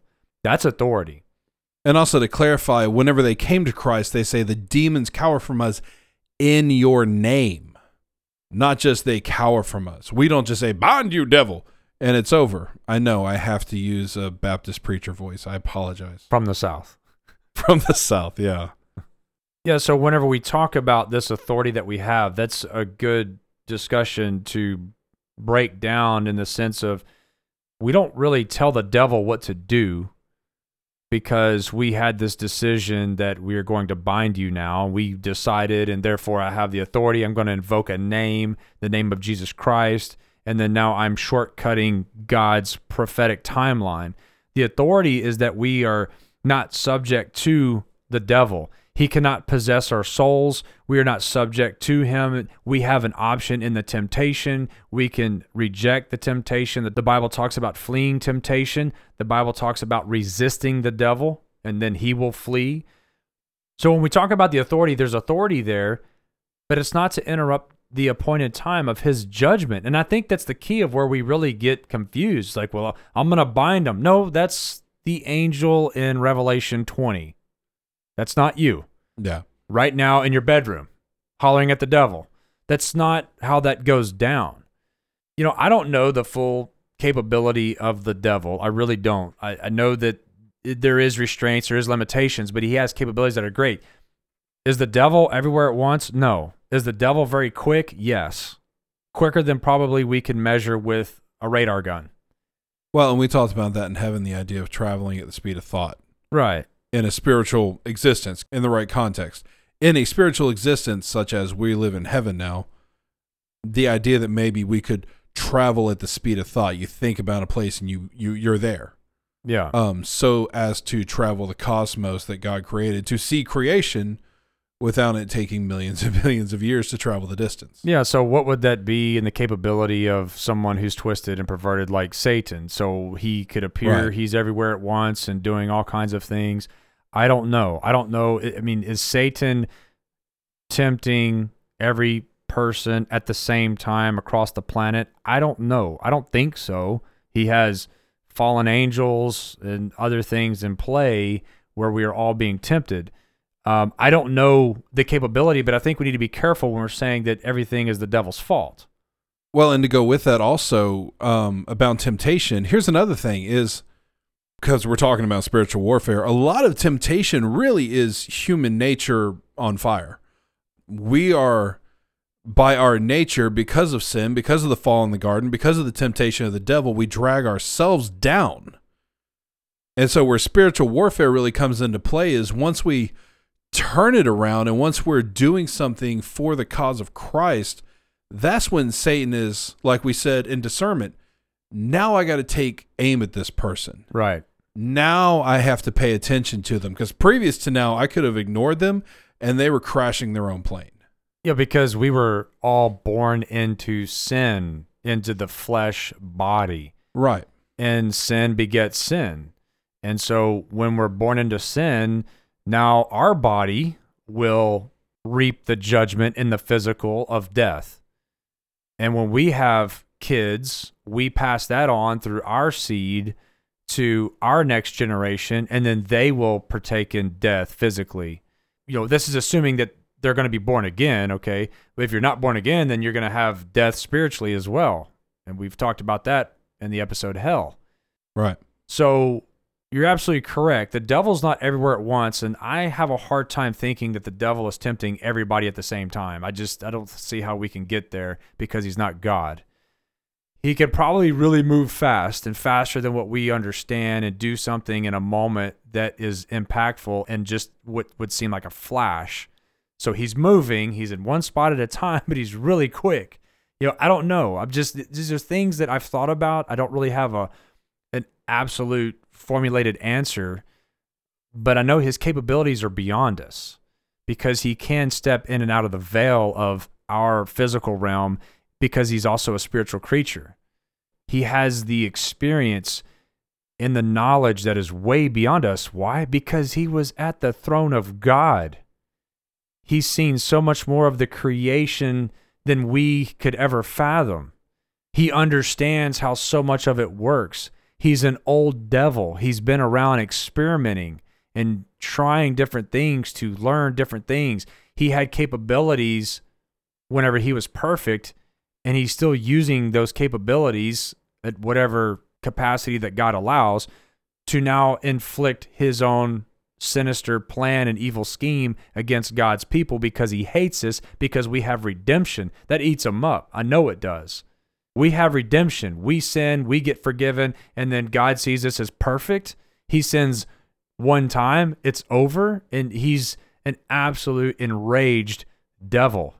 And he hates everything that God loves and holds dear, and he wants to destroy it all however he can. He's like this really strong creature throwing a major fit and a temper tantrum, and he's just destroying everything that he can. And then you have the infinite God saying, I'm going to let this run the course exactly the way that I allow, and then I'm going to make an example of you in the end. Right, and also, we're going to dig into this in the next episode, also talking about demons, but you have demons that couple with the devil, and just to kind of give a preview to that, just while we're talking about temptation, we're going to go through scripture and we're going to pull out some of the roles that demons play throughout the Bible, and one of them is the role of other gods. Now, you don't kill a demon, so even thousands of years later, they're still here. So in the Bible, you have the god of Baal, which demands infant sacrifice. In America, we sacrifice infants daily. It's called Planned Parenthood. You have the god, if you would, earthly god, the demon, that set places like Athens and Rome and Egypt into orgies. And here in America, we have a porn industry that is killing young men and young people. And so it's not even the temptation needs to come from the devil. It's more of these evil things have had control of the planet for thousands of years and have been slowly moving it into a direction where, again, our own human nature, they're giving us enough rope to hang ourselves with. We see the effects of their work, and now, like you're mentioning, technology to upscale the output, the volume, the impact, the destruction, the wake of consequence and devastation is just increasing as we get closer to the return of Christ. And that's why we said last episode that the spiritual warfare is intensifying as we get closer to the return of Christ, as we get closer to eternity, to the judgments, because the devil knows that his time is short and he's becoming more and more furious and intense and enraged. I don't know how to describe it. He's becoming more angry and hateful and vengeful. But God is going to allow this to happen because he's says, yeah, that fits right into my plan, and I'm going to show you how in the end. And he tells us, we read it, and we're walking that way. And then another thing to go with this also is you have this idea throughout history, I guess, of selling your soul. And in America, it's kind of been like a funny notion, like, oh, I'd sell my soul for a cheeseburger right now, you know? The Simpsons made episodes about it where they made light of it in the way of Bart sitting at the kitchen table and he's like, I would sell my soul for a Formula One racer, and the devil shows up on the front lawn with a Formula One racer. He's like, that can be arranged, you know? It's a joke in America. But when you get into it and you really get into studying these things, the big one in modern culture, and I don't know who I'm going to offend with this, I don't care, but the big one in modern culture that really gets to me is Beyonce. And you can get on YouTube and you can find 100 videos talking about Beyonce and supposed witchcraft and supposed channeling and demons and such as. The biggest thing being that in an interview, she said, the first time it ever happened, I raised my hands up and I felt this force come over me, and then I blacked out, and then when I woke up again, the concert was over and it had been amazing. And again, we're going to get into this, a little bit more next week with demons. But then last year I'm walking at work through the break room and there's a TV in there and it just caught my eye. This is just a few months ago that Beyonce's drummer, this is a guy in her band, okay? Her drummer, who is nobody without Beyonce, he's just a drummer. He's nobody in himself. He'll never get another gig like that. This is what's paying his bills. Yet he filed a restraining order against Beyonce, saying that she practices, and I quote, extreme witchcraft, and he doesn't want it anywhere near him. When I saw that on the secular news, I'm just walking by and just the news is reporting that her drummer filed a restraining order against her because of extreme witchcraft. That shocked me. And I stopped right in that moment and I said, wow, Beyonce really sold her soul. She really did. Yeah, and so let's speak to this. What does it mean to sell your soul? Well, the Bible says, what does it profit a man if he gains the whole world but forfeits his soul? Right. So does it mean that there's a contract? I don't know. Maybe there is ceremonies with contracts with satanic priests and warlocks that says, we're going to put a spell on you and you're going to be successful in this world. Listen, I think there's some merit to this. Why do I say that? Let's go back to the temptation that we have with Jesus being led out into the wilderness, interacts with the devil. The devil says, if you bow down and worship me, if you forfeit the agenda, I will give you all the kingdoms. They're mine to give. I will give you all the kingdoms in this world. Right. He is the ruler of this age, the God of this age. He has the capability to allow the society that he has influenced and set up and controls and possesses the authorities, whether we're talking political, social, economic, military, what have you, that he will make sure the doors are open for your success if you submit and bend to his will, renouncing anything godly, renouncing Christ for sure, denying the Bible for sure. Anything that's wholesome, you're against it. Anything that's evil, you're promoting and celebrating it. And there's going to be some little silly little ceremony things we're going to do here, but don't worry about that. But there's things going on in the spiritual realm where now doors are being unlocked to be successful in this world. And we talked about this before. Do you really want to be successful in this world? The society, this wicked society that exists, you want to be successful in this world, in this type of kingdom of money, kingdom of fame, kingdom of talent, kingdom in the political realm? Or do you want to be successful in the kingdom of God, in the kingdom of righteousness, in the kingdom of Christ? Because you cannot serve two masters. A kingdom divided cannot stand. To love the world is to be at enmity with God. And so I do believe, to get this right back to modern culture and what we see with these super mega rock stars and icons, they are selling their souls for fame, for fortune, for vanity, for pride, to have just the masses just fawn over them and pursue every post and everything that they say. This is something that they want. It's just like the devil. The devil wanted worship. He's trying to inject his own motive operation into people to where they can feel this same invigoration of wanting to ascend and to have the fame. And then all it costs you is eternity. You can have this one momentary little life of being a mega rock star in whatever type of kingdom you're seeking and pursuing. It may not be like music, but it could be in the business realm or what have you. Right. But it will cost you eternity. And the devil's into that type of deal. Whether it's an actual ceremony, a satanic ceremony of forfeiting your soul and committing to Lucifer or to Satan or whatever you're calling him, whether that's going on or you're just like, you've laid waste and sacrificed everything in your life to go get it. People go and have abortions to sacrifice the kids in their life so that way it won't get in the way of whatever aspirations and goals that they need to be focused on. Right. Now, did they go and offer up their kids to Lucifer? Probably not, but the process is still there. But it doesn't change the fact of there's a demonic being overseeing the process behind the scenes, behind the veil, but it was sold to you as a medical thing. Exactly. And let me stop right here. And maybe I'm speaking to somebody and somebody's getting very convicted about things that you've done. Let me just inject this right now because it's pretty heavy. Right. The blood of Jesus is more powerful than anything that Lucifer, Satan, demons have ever done that you're involved with. The blood of Jesus Christ breaks and destroys all this wickedness, and it can break and destroy all the wickedness in your life. So there's no amount of evil that you've done that could overwhelm the cross, or that's just too much for Jesus to handle and forgive. And to make that clear, it's about you coming and repenting and confessing that sin.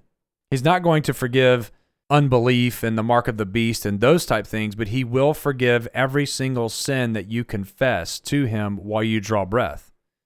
You come to Jesus Christ and you confess these things, you can become born again. I don't care how many legions of demons are possessing you or if Satan himself is possessing you. If you renounce the evil and repent of sin, Jesus will forgive you. And that's so important as to how we resist the devil.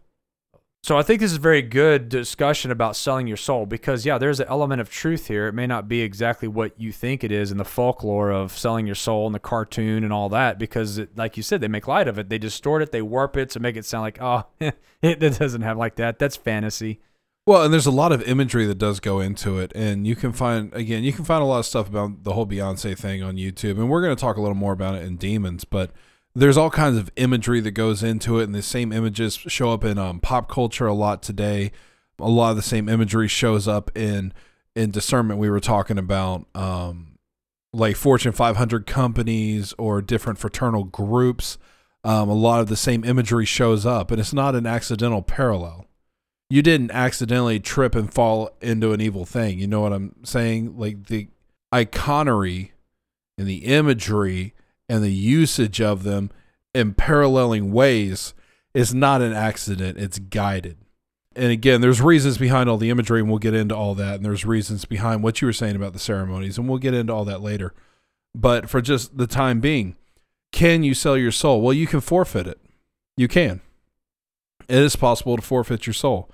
Now, past that, the thing that I've never understood, and I just want to sit here and chew on this for a minute, is Luciferians or Satanists, basically, people who literally worship the devil. And if we're going to talk about it, now is really the time. Talk about people who literally worship the devil. It's a very odd thing. In my mind, I think it just started as a let's oppose the Christians thing. But in modern day, you really see the imagery come out. Like we were talking about the tunnel opening where the Baphomet head comes out, and there was a whole ceremony with it, and it was like, dude, this is wildly Satanist. This is a satanic ceremony. But it was being presented to European elites like, oh, it's just a play, you know, it's just show. And then there's these Satanist groups that made this big deal of, oh, we have to have a Luciferian statue at the public building. Why? Well, because there's so many Christian statues at other public buildings, and I don't remember where it was, but they had the statue put out. And things like this. What's coming for these people? Well, damnation in the lake of fire. That's what's coming for these people. If they don't repent, you're absolutely correct. Right. So can you worship the devil outright? Yeah, you can. I don't know how their church practices are, whatever the liturgy of their get-togethers, but you can look it up, I guess. I personally would not recommend it. I would recommend completely staying away from what the Bible says, even the appearance of evil. In my time studying the devil and studying demons, I went through a very in-depth study of these things about 10 years ago, and what I found on the other side of it was at one point I literally had to just put it down and walk away from it because it is very influential. It will drag you to a dark place, if you will. Well, it's designed that way. Exactly. You start with curiosity. The devil can use that. Okay, that's a foothold for me. You're right. Curious, I'll show you. And then he knows what to do whenever he has your attention. Right. And my endeavors with it were entirely academic. It was entirely watching videos of things and reading things. Wasn't participating in anything, wasn't trying any drugs, none of that.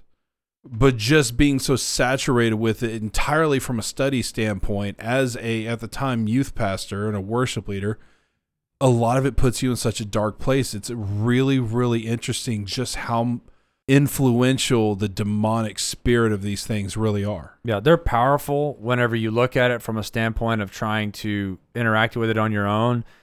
Even when we were preparing this particular spiritual warfare series and even this particular episode with Satan, I'll tell you right now that there were things happening in my life that were out of left field. I'm like, right, man, we must be onto something with this episode, with this series. And I spent a lot of extra time in prayer. It was bringing me to that point of saying, God, give me clarity of mind. Let me be focused on what I need to do and prepare for this particular episode, because I'm feeling the attack, that this is going to be something that the devil doesn't want out in the public, out in the open, exposing him and his tactics and how he is defeated. There is no hope for him. And this can bring hope to those to see, oh, I need to repent. These things I recognize now, and I need to get away from them. And they can begin to turn away and divorce themselves from things that are evil and of Satan himself, and then begin to, again, repent of sin and turn towards God and embrace his word. And so even in the midst of preparing this, I'm telling you right now that, yes, there was an intensification of things happening around me that I knew where this was coming from. And you and I talked about it when I was sitting down to put this episode together. I was in a fog. We went from the discernment episode where you sent me some notes, and in the course of 2 or 3 hours, I put together an outline, sent it back to you, and then you cleaned it up to what you were good with, sent it back to, and man, discernment, we pounded it right out, came to Satan. I was in a fog. I couldn't get this put together for a week and a half. You were having issues with it to the point that we finally sat down with it, and you were like, man, last night I finally got something out of it. Which is weird because it's a subject that you and I both know so well. And we knew what we were going to talk about. We knew the scriptures. We've quoted the scriptures so many times. And yet when I sat down to put together the scriptures for it, I was in this state of, well, I guess we'll just put this up top somewhere, maybe with this. I'll put this down here, and I can't focus. So I'm going to go do something else. And I'll walk away. Then we get in this room, we sit down together, we pray over this, we kick it all on, we go over the notes, we start firing, and it's like, oh, there's the clarity. There's the vision. There's this became so much clearer once we hit record tonight.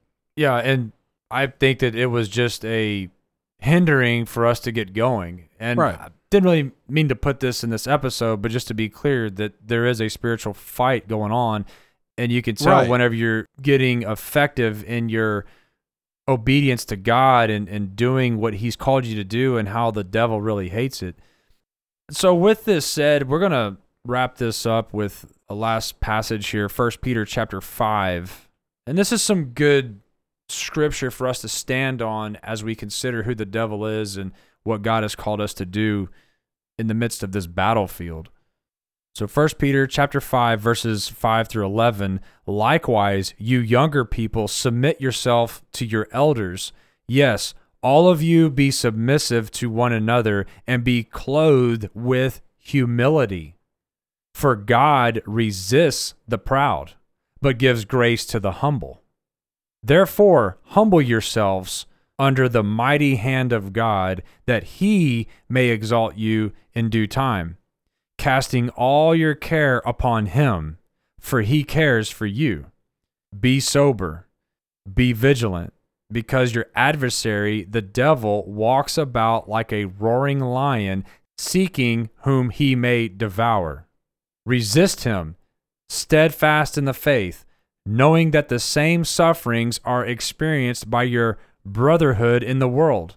But may the God of all grace, who called us to his eternal glory by Christ Jesus, after you have suffered a while, perfect, establish, strengthen, and settle you.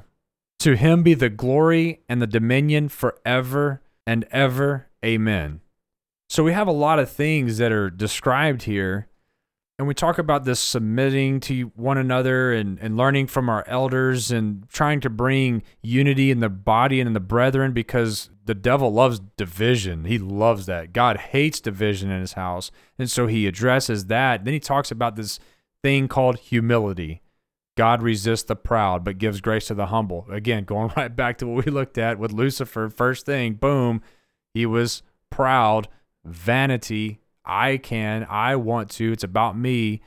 And so it goes on to say that we need to be humble. And then the mighty hand of God will take care of us. He loves us. He's going to watch out for us.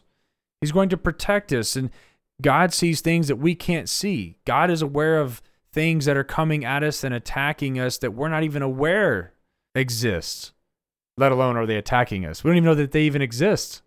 And God sees it all, and he's involved. And then I love what he says here, be sober. And that can include do not be drunk, but it goes beyond that. Don't be occupied. And you go through this thing of sedation through escapism, as we mentioned before, where we just want to get wrapped up in whatever we want to escape into, and then we just become oblivious to everything around us. No, be sober, be vigilant. Why? Because your adversary, the devil, he's going around like a roaring lion, seeking whom he can devour. So he's looking for the vulnerable one. Don't be the vulnerable one. If you are, he will pounce. He will attack. And another thing I like about this scripture is right at the top, he says, likewise, you younger people, submit yourselves to your elders. Here's why I like it. Glad you asked. Because I'm old. Yeah. Elders obviously being those older than you. It comes with a level of wisdom. And in my mind, wisdom is basically knowledge plus experience. Case in point, I grew up in a carpenter shop. My grandfather was a carpenter. My dad was a carpenter. I grew up working with wood. I know wood. I have a knowledge of wood.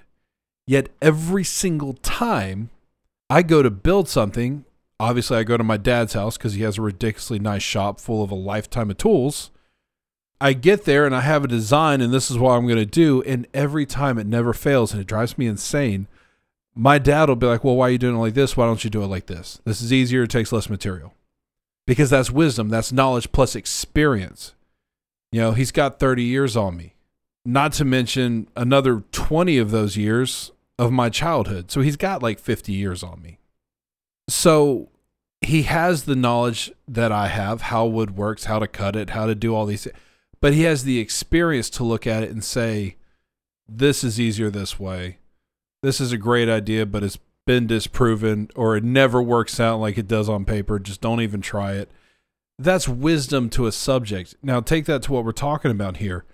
You and I talked about in, I believe, ministry experience, we talked about how when we first got into ministry, we were a little proud and we were a little arrogant, and we did some things that now in the later time, we were like, I really messed that up, or, I would do that differently, or, maturity slowed me down.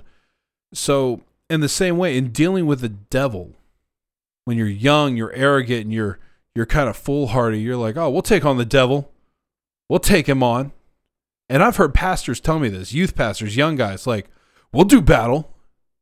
But the experienced elder, the wiser man would say, you're not going to do battle. No, you're not going to bind the devil. That ain't going to happen. No, you're not going to do battle with the devil. You'll get mopped all over the floor. You're not going to do these. So calm yourself down, young man. Calm yourself down, young person. And just accept the fact that for your entire life, you're going to deal with the devil. Yeah, as the elder probably goes into his corner to pray to God, say, forgive them for they know not what they say and what they do. You're absolutely correct. And it goes with that experience. And because you see it in the Bible. And the devil, he's been around for a long time, so he's getting better at his craft, and he's getting more amped up as he sees the day approaching. And then the young people, they're coming up and they're full of their life in their prime, thinking I'm strong, I'm healthy, I have a clear mind, I'm bulletproof, I can eat whatever and still feel great and not gain weight or not get sick. And that changes at 30. Yeah, right around there. So that becomes their downfall. And this is a good command. It's a great point. That's just one of the many, many vulnerabilities that Satan looks to exploit among humans. Right. Is, things of that nature. Moving through here, verse 9, resist him, talking about resist the devil, steadfast in the faith. That's the whole point. We're not going to be able to bind the devil and then like, boom, we tied him up. He's no longer a factor. We're good here. We can relax. No, we're going to resist and we're going to resist and we're going to resist. And every time we see temptation or an attack coming, we're going to resist.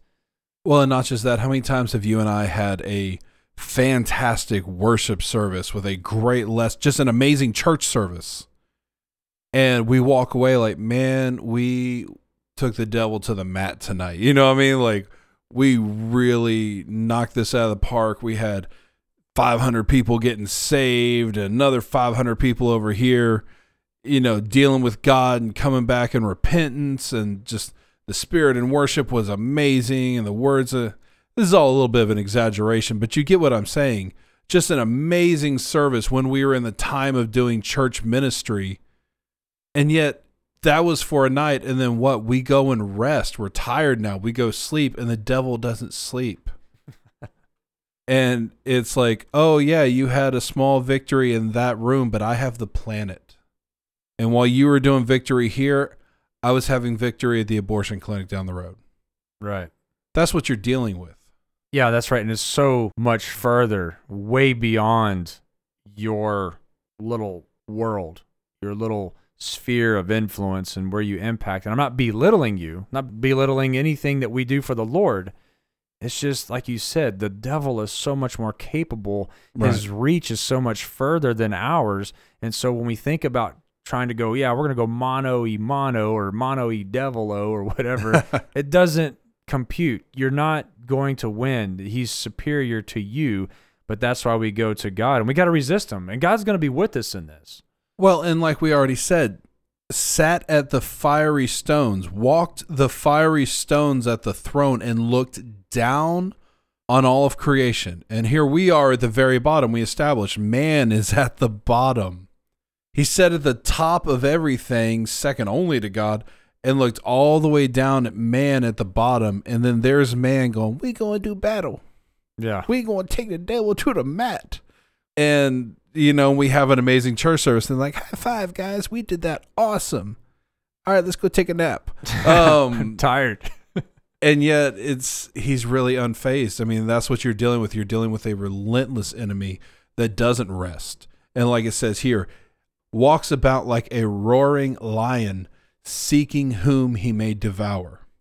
I mean, obviously, if you watch any nature channel, whenever lions hunt, say they're watching a pack of gazelles, they look for the older or the younger or the weaker or the sick, the one that's straggling behind, to pounce it because it's the easiest to get.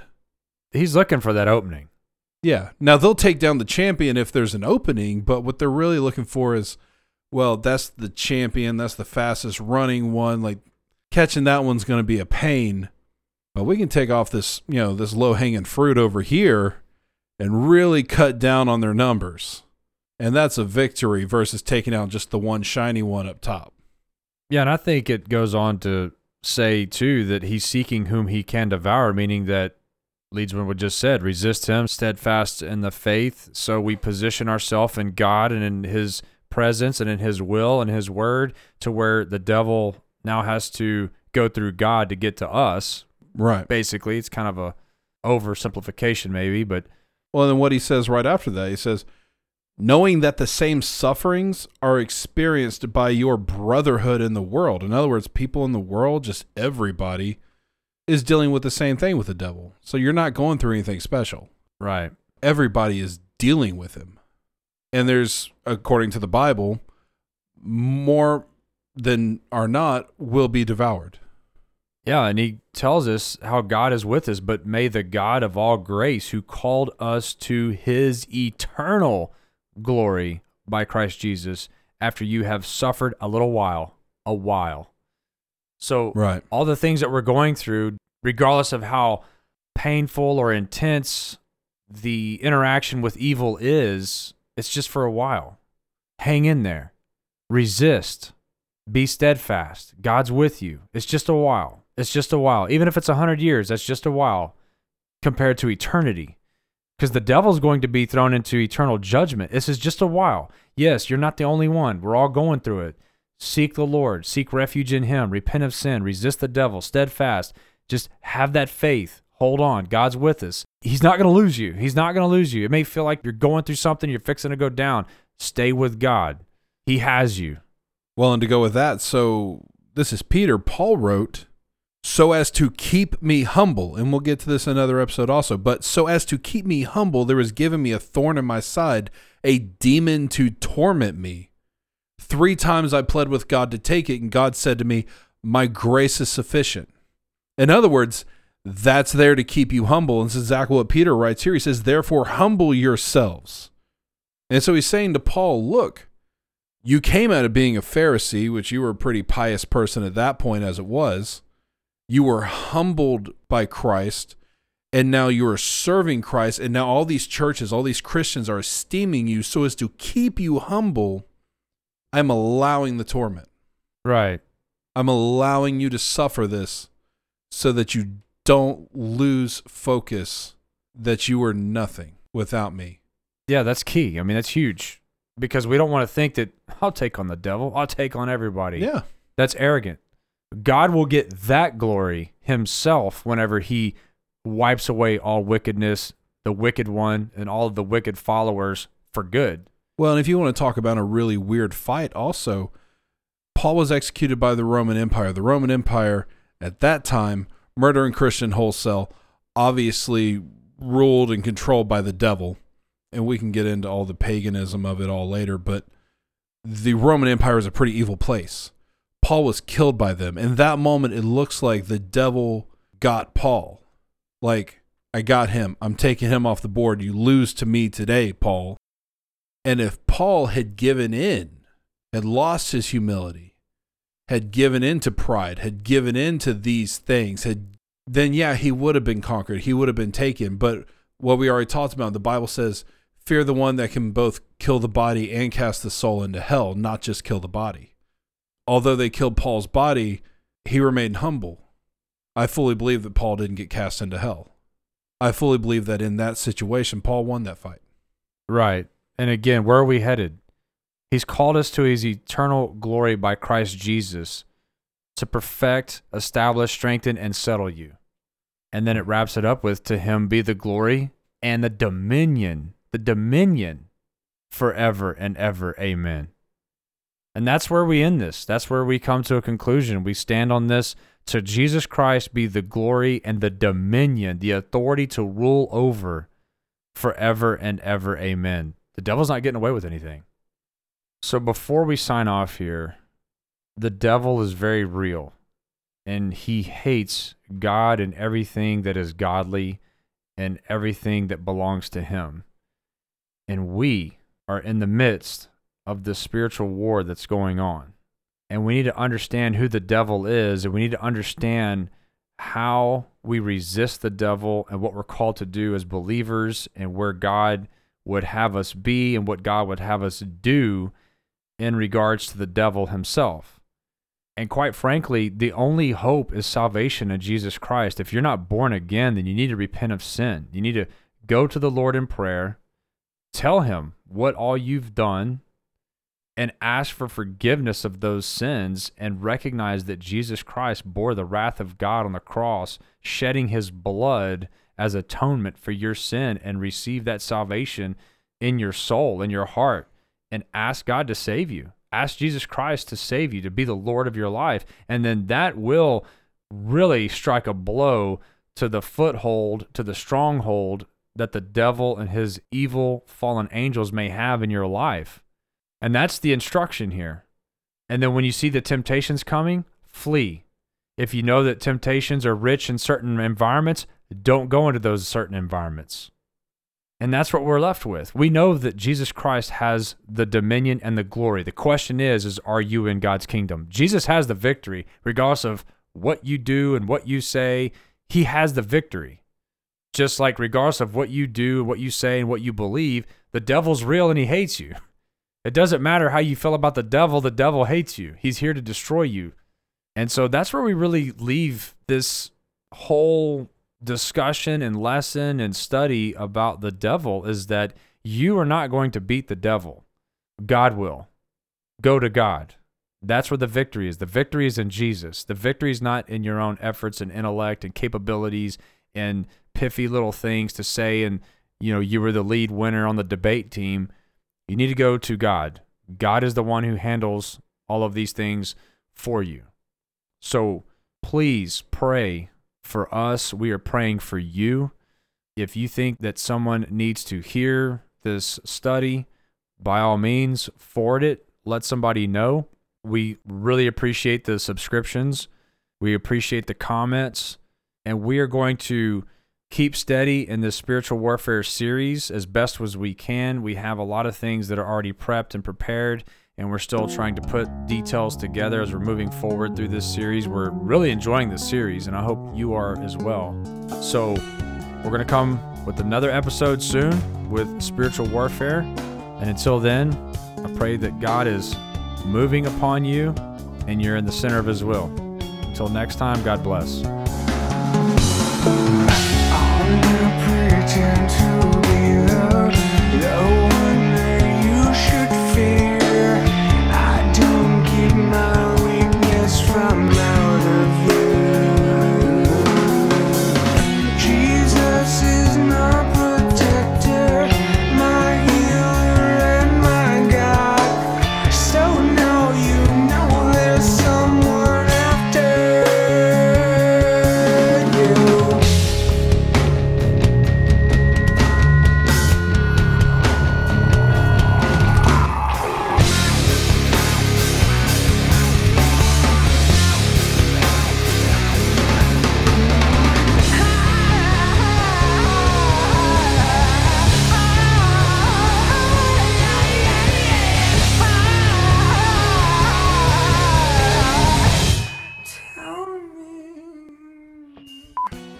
Do you want to read Isaiah 14?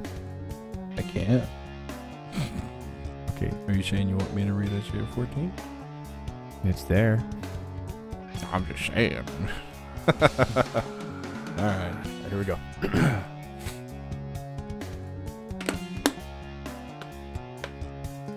Isaiah 14. How you fall. Kidding. I did on. Why is my ear itching? Dude, I've got this thing in my ear right here. I don't know. It's like nothing's there, and I move it, and then I feel like it hurts. I don't know how to explain it. I'm always like checking. It might be a Q-tip. Well, I took a shower and I did a Q-tip, but I don't know what it is. I think I got it out earlier. I don't know if it's like something, debris or something got in my ear. It poked me. It's like, what's all in there? Actually, like last month before I changed my contacts, like this eye, every time I put my contact in, was just like burning, stinging, like multiple times throughout the day. And she was saying, it looks like there was a scratch like on your eye, like something scratched your pupil. Cornea. It's cornea, but go ahead. Either way, the lens of your eye. So I threw those lenses away and I got new ones out and put these in. Dude, it went away. So there was something stuck in my contact lens. Okay. It was weird. Well, I don't know appreciate what it was. Appreciate you sharing that. So Yeah, I know. It made your night. back to the podcast. Welcome to Crosscast. All right, here we go. Very, very simple, and yet you still have Satan jealously or pridefully coming to man and saying, I gotta wreck this. I gotta mess this up. And he comes in, hey, come over here, eat this, take this to your husband. Let's wreck shop here, let's kick you out. We're gonna get to that. Jumping ahead. Okay. And we're gonna get to that in a minute.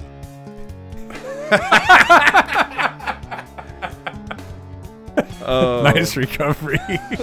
That's funny. That's terrible. Way to clean that up. Just took a verbal mop. Look, it's fixed. No, like my bad or rework is just like, hey, we'll get to that. Oh my god. Good point. We'll get to that. All right. Okay. Refocus. Okay. All right. Okay. And then she even misquotes God, by the way. You can go back and look at it. She says, and we can't touch it, and that's not what God said. So she misquotes God, so she's not studying her Bible. And then we get to this point of, it's true. Their Bible was like one page. Don't eat it in my garden. Just stand on my tree. Don't eat my fruit. Anyway. Like it's a plaque on the tree. Yeah. No touchy. Yeah. So, until next time, God bless. Good. Hey, let's go see our wives.